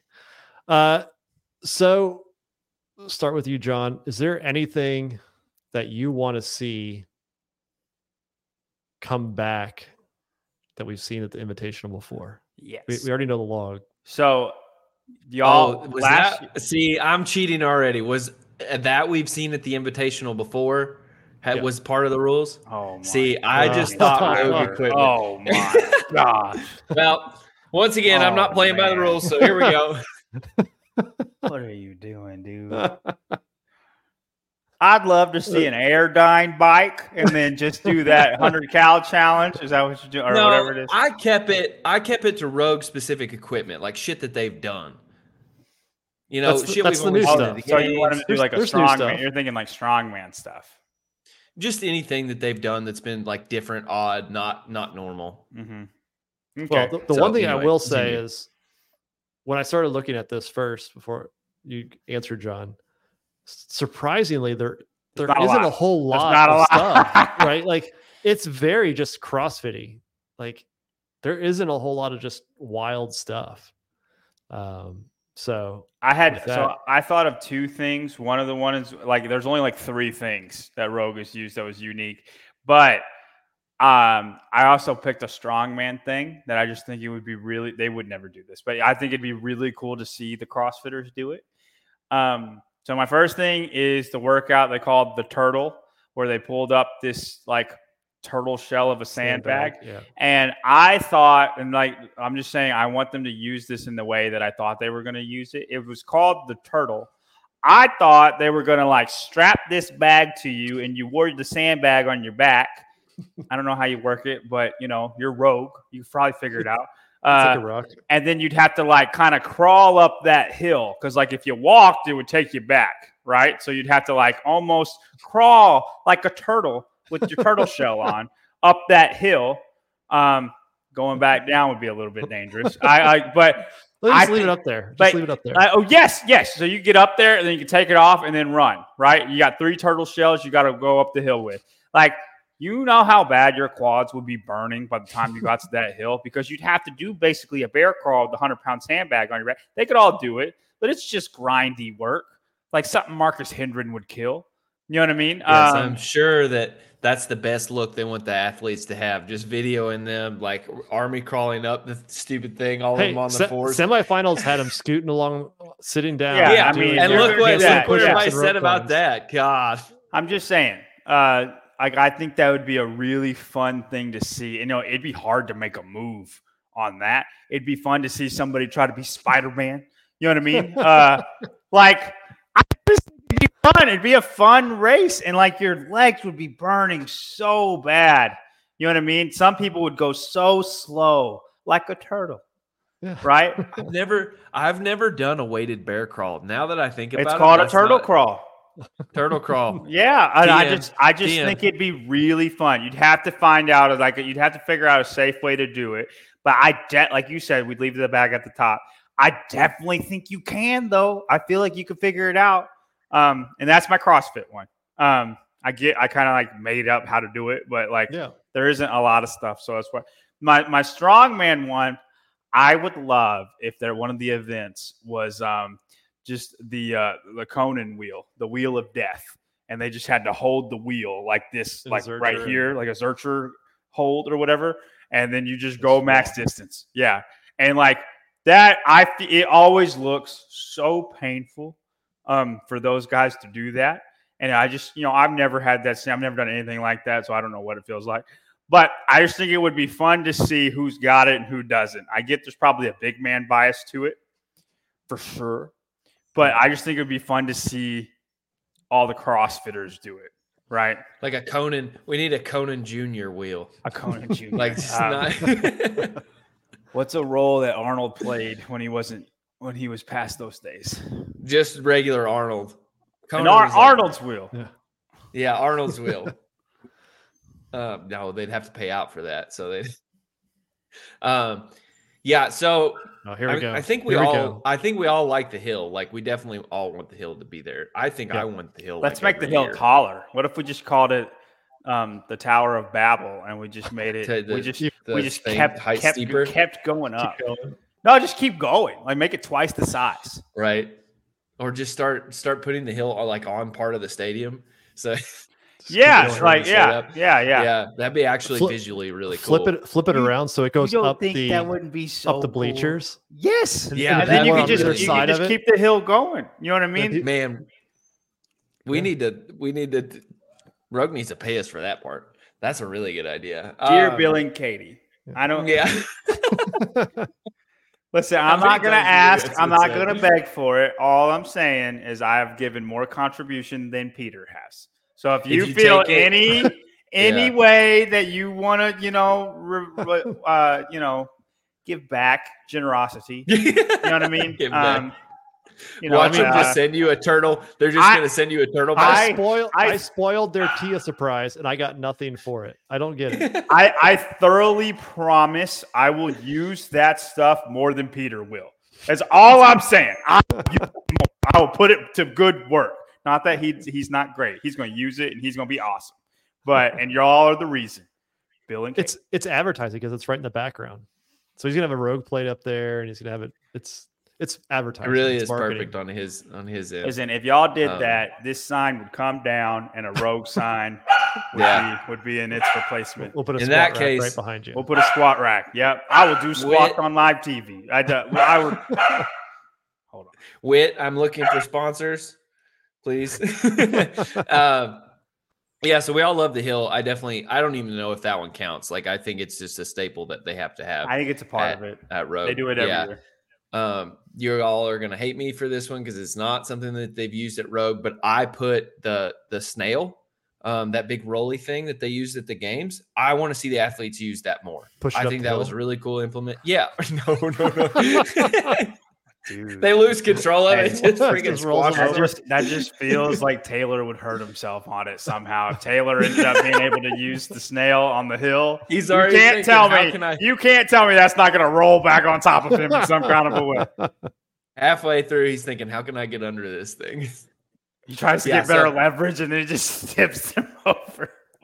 It looks cool. Growing up on a farm, we had round bells, and it harkens back to that whole thing. And so I always thought that they should use those more often. I like the snail. I wish they wouldn't just use those 1 year. Like they come out with something in the new, or the games team or whatever. They just cut it. They come out with something new, and then they just don't use it ever again. Make it like a 3 years running thing. You know what I mean? Where call it the steamroller. I love that name. Yeah, the Indiana Jones. Just roll over him. I think that's why they pulled the turtle up the hill, because they were afraid of carrying something. They might fall backwards or sign a waiver. Yeah. They're professionals. They're fine. Hey, Roman's not going to break his foot on that, surely. Yeah. Anything else, Tyler, that you want to see? I picked 3. The other one was, well, when you have all the equipment in the world, I could have picked 3 too, Tyler. The muscle up log. So I guess we're gonna get to see that again, even though this one's not as thick. And then the other one was it looked the same. Does it? I thought it was a little thinner. The other one was an O course. The Rogue made those custom O courses, and they always do like a weird execution based event where people get cut. And I really like an O course, even though, I mean, it doesn't really fit in Rogue. But I always like the Rogue or O courses are sort of like they made those. So I think, they're really fun too. They're fun to watch. Yeah, they're fun to watch. It's fun to watch races.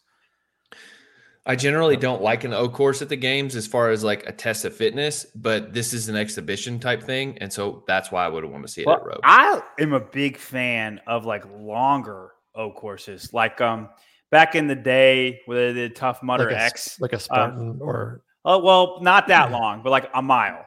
They do short ones. Yeah. And like Hunter McIntyre ruled the world when this thing was there, right? I mean, that's what he's great at. But like, that it is fitnessy. That is a fitness thing. And then you just have not like the Spartan things, but your own CrossFit zones you got to get through. And then I'm not talking about high rocks. I'm talking like elite CrossFit zones. Like you got to run. Tough Mudder X, yeah. Yeah. Tough Mudder X was a good example. But like you got to run, and then maybe you got a snail to push 50 yards. And then you run, and then you got the hill to take a sandbag up. And you know what I mean? Like your own Rogue version of a high rocks race. But like that's not just all you got to be legitimate elite CrossFitter to do. It's Rogue, right? You make your own version of it. It's not a ripoff of high rocks where it's just all cardio ninjas the whole time, right? I love that stuff. I think that would be awesome. It would be so cool. And like make it like a 15-minute time cap. You know what I mean? Like it's something where you end up running a mile, and then with all the obstacles in it.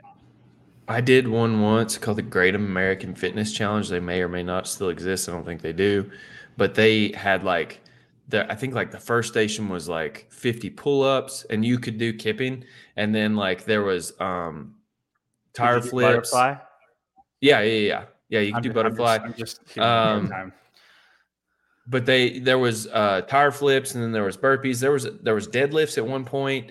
There was all kinds of stuff. Shoulder to overhead, I think, was one thing. And then like you did go through like some actual obstacle course stuff too along the way. It was a 5K. I remember dying that day afterwards. I was so tired. They're a lot of fun. Have you seen it's like in Utah or Colorado or one of those outdoorsy places where they go, it's just called the Red Bull 400, I think it's called. It's just 400 meters up this giant hill. It's 400 meters, and it's just the steepest thing you've ever seen. And they have like little rope ladders to climb up. Like that's how steep it gets. Those are so fun looking, like to see. And I think the winner is like 4 minutes, but that's how steep it is. You know what I mean? It'd be really cool just to see something like that. Looks like there's one in Europe too. No, I mean, it's a Red Bull thing. I think that's a world long thing. Are you looking at like a video of it right now, Brian? Yeah. Like it looks really cool. I've never been a part of one. I've never watched one live, but it's freaking monstrous. Oh, and, so they just do it on one of the old ski luge or whatever. Yeah. We need to know where that is. Go race. This is the Earth. I don't know. Yeah, it's a ski resort. They're all throughout Europe. Park City, Utah. Yeah, Chris Spieler. Yep. There you go. What else you got, Tyler? You can see up the whole laundry list. That was it. The slug, muscle up log, and the oak horse. Besides I went through and looked at what there was, and so like last year, you had the log muscle ups, parallettes. You had the hill run with the turtle, Texas oak, and then 21 there was the wheelbarrow pull and push, the feed bag step ups, and then the jerry can, which was then repeated last year in that dumb tiebreaker for the Texas oak. That was intense, man. And then 2019 had the cyclone bag and the biathlon chute. So I do not want to see the biathlon chute again. I was thinking, what if we do something like wall facing handstand push-ups, but on parallettes, deficit parallel handstand push-ups, wall facing? That's hard to do. You'd have to climb stairs to get there. I mean, they did it with the bricks. The games. I know, but like you can't just have parallel. Like you can't. You'd have to have like a couple steps to get to the parallettes. You know what I mean? Do something like that, or you kick up. You don't have to walk up, but you can kick up onto it. And you're talking full parallettes, or I'm saying just a few inch deficit, but it's wall facing. But it's wall facing, so it's something different. They always seem to throw out something that's very difficult on the handstand push-up side. Full parallettes with a wall facing. That sounds. I don't know what that's like. You think you can do that? Yeah. That sounds really hard. I'll try tomorrow if you want to do it. I know I'm down. I just don't know how you get up there safely. You know what I mean? I think you kick up. You don't have to walk, or you have parallettes that are short and they're like 2 inches, 3 inches off the ground. No, I'm saying full parallettes. 14-inch parallettes or 12-inch parallettes. Yeah, I have no idea what's possible from that type of distance or getting up. I don't either. I've never tried. I can do strict parallettes like pretty good. But I don't know. Would you make it if you could? But if it was like what you saw. No, I'm not kidding, man. What you saw Laura do, right, with that deficit, right, 2-3 inches maybe. Yeah, I think something like that, right? Yeah. Just something maybe different. I would love to see something like what was the games where they had the wheelbarrow and they had to take the sandbags across but use the hill for it. Go up the hill with the sandbags. That would be a disaster. Cart them to the bottom of the hill, and then you have to take oh my God. That takes me back to my childhood. What? No, not with the whole wheelbarrow. So you get to the bottom. No, yeah, you take the individual sandbags out. And you got to run them up and down, back and forth, and then sprint to the finish. Oh, I thought you were saying go up the hill with the wheelbarrow. No. Two hills. One have on a each little side. mini wheelbarrow hill, and then the other hill is the big one. Yeah. God, that'd be terrible. Yeah. So I wanted to do that. And then I would love to see some type of strongman implement used for the game, for the individual athletes. So what I'd love to see is like that roller coaster that they had last year, make a second one and do some type of elimination style event where the weight gets heavier each time. And so it starts out light, you gotta be fast, and then at the end you gotta be super, super strong. What's that? With the squats, with the squats, right? Or the deadlift? Was that deadlift? That was the rope pull. So the rope pull, yeah. So it was kind of like the sled pull where you sat down and then you pulled it. Yeah. But for the strongman, it had a ton of weight in it, right? But you'd modify the amount of weight you have in it, start lighter, and then as each round goes, it gets heavier. And so you got to go fast at first, and then whoever's the strongest kind of does that. But do some type of strongman piece of it that we've seen the strongman do, and now incorporate that into CrossFit. What's the carry that they do with the? It's like a yoke carry, but it's with the hand. Like it's like a, you know what I'm talking about? It's like a square that's around them, and they step inside of it, and then they walk with it, and they go up a platform usually. The strongman. It's like they're holding the cart. They're holding the big cart. Yeah. They did that last year, they just did the deadlift up on that platform. Yeah. That's a thing they do with the Arnold. That's not a Rogue thing. That's the Arnold. Okay, that's fair. I was just thinking about other strongman stuff that they could do. That I'd love the Atlas stones. You want to do like elimination? You would elimination with the Atlas stones. Like you could have like 4. You could have heats of 4 or heats of 5, and then you just take the fastest time to eliminate it down, and then you could have the 2 people, and you could just do it like the old strongman tapes where they just go back and forth. You don't think that would be so fun? What if we had like Mertens versus Hopper? Oh my goodness, the amount of people rooting for Mertens. Like, that'd be so fun. So fun. The amount of foolish people rooting for Mertens on that one. That would. I'm just saying, if like you had a matchup like that, Hopper versus Mikowski, Adler versus Roman this year. Oh, that would be so fun. I'm taking Roman all day. that would be so fun to watch, though. Adler versus Roman and Atlas. Let's not even do like heats of 5. Let's just hand pick who we want them to go against, and then we'll just eliminate it like that. Yeah, I think they did have some type of Atlas stone.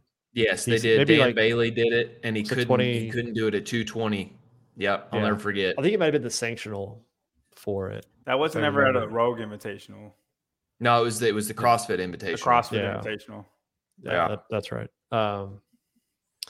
Dan Bailey was on a team with Rich. And I just want to see something that's strongman based that they can convert. And I mean, I know Katie shared the sear bell, but and that will be fun. I think the Atlas stones will be more fun, but like the sear bell will be fun. And I think since Katie posted it and you posted that thing, especially with that 50-pound dumbbell, I've never seen a strongman with a 50-pound dumbbell. No. I really think a sear bell speed ladder is what's coming. Yeah. And I mean, that will be fun. I just want to see. I want to see like the sandbag event, but with the sear bell. That's what I'm telling you right now. Helps.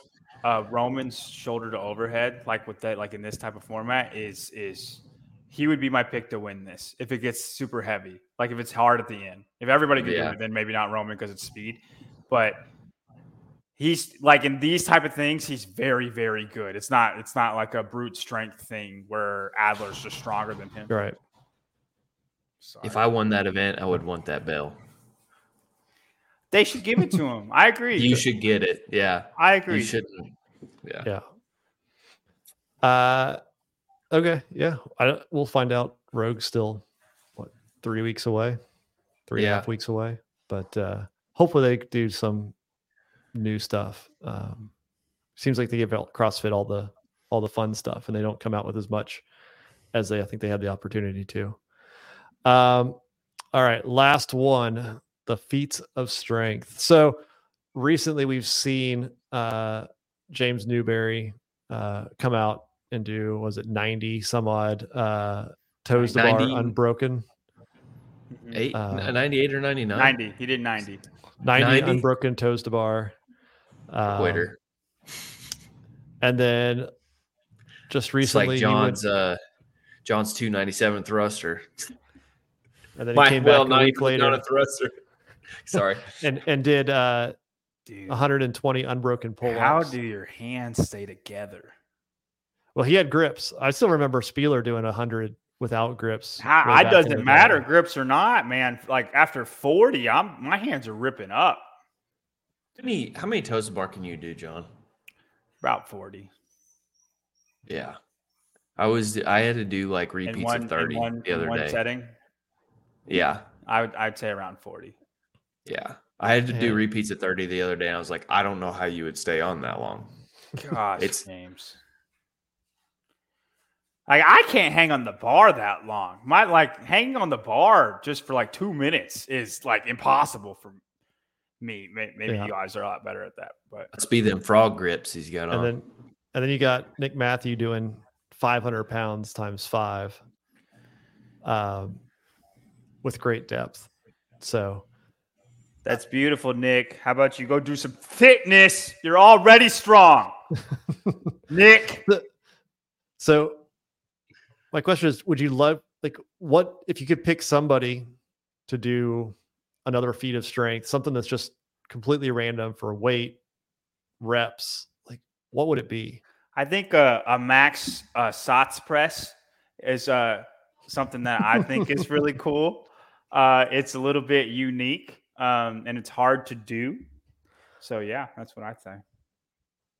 I think you've done that before, haven't you? I don't know. I'm just throwing that out there.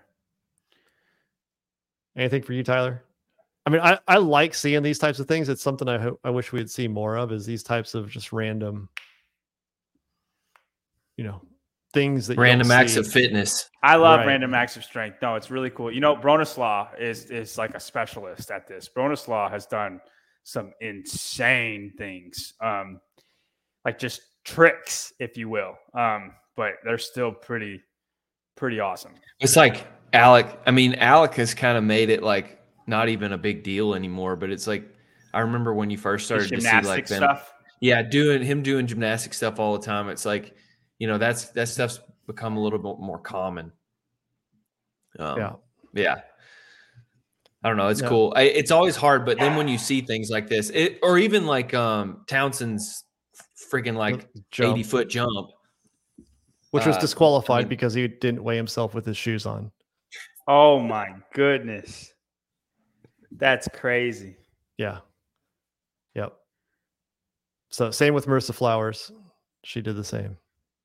So they both were out. But no, I loved, like, we should be able to see more of this. I think it goes back 10 years ago where we just did random stuff and showed that type of thing. So I thought it was cool. Hopefully that kind of continues, that these athletes kind of show off kind of the freak strengths that they have, and make it a little bit more interesting than just seeing them do a Metcon and post that. Do you have anything freaky, Tyler, that you can do like that? Just kind of like you're just really good at this thing. I can do a back lever really well on a bar. Either, it doesn't matter to me. I'm not very good at those things like holds and stuff. Yeah, I'm freakishly good at holds. I think you could put 500 pounds on my back and ask me to like go to the bottom and hold it, like of a bottom and back squat and hold it, and I'd be fine. But if you ask me to squat it back up, it ain't happening. Like, I'm really good at holds. Even like with a deadlift, like if you just loaded a deadlift 500 pounds from the top and asked me to hold it, I think I could go toe to toe with the best of them. But if you ask me to pick it up, I can't do it. So you think you could do that strongman, like the Fingal or the Hercules hold? Yeah, the Hercules hold. I think so. Isometric. I'm pretty trash at holds. Like I don't have very big hands, and I don't know. My grip is not the best. I don't know why, but that's interesting that your holds are really good, because I don't imagine your hands. I have tiny hands. No, I have tiny hands. It's never made sense to me. I just don't freak out under load like that. Yep. All right, guys. Right at 2 hours. Good job. Till I next thought you week. said handstand push-ups. Nope. Yeah, that too. See you guys. See ya. There you go.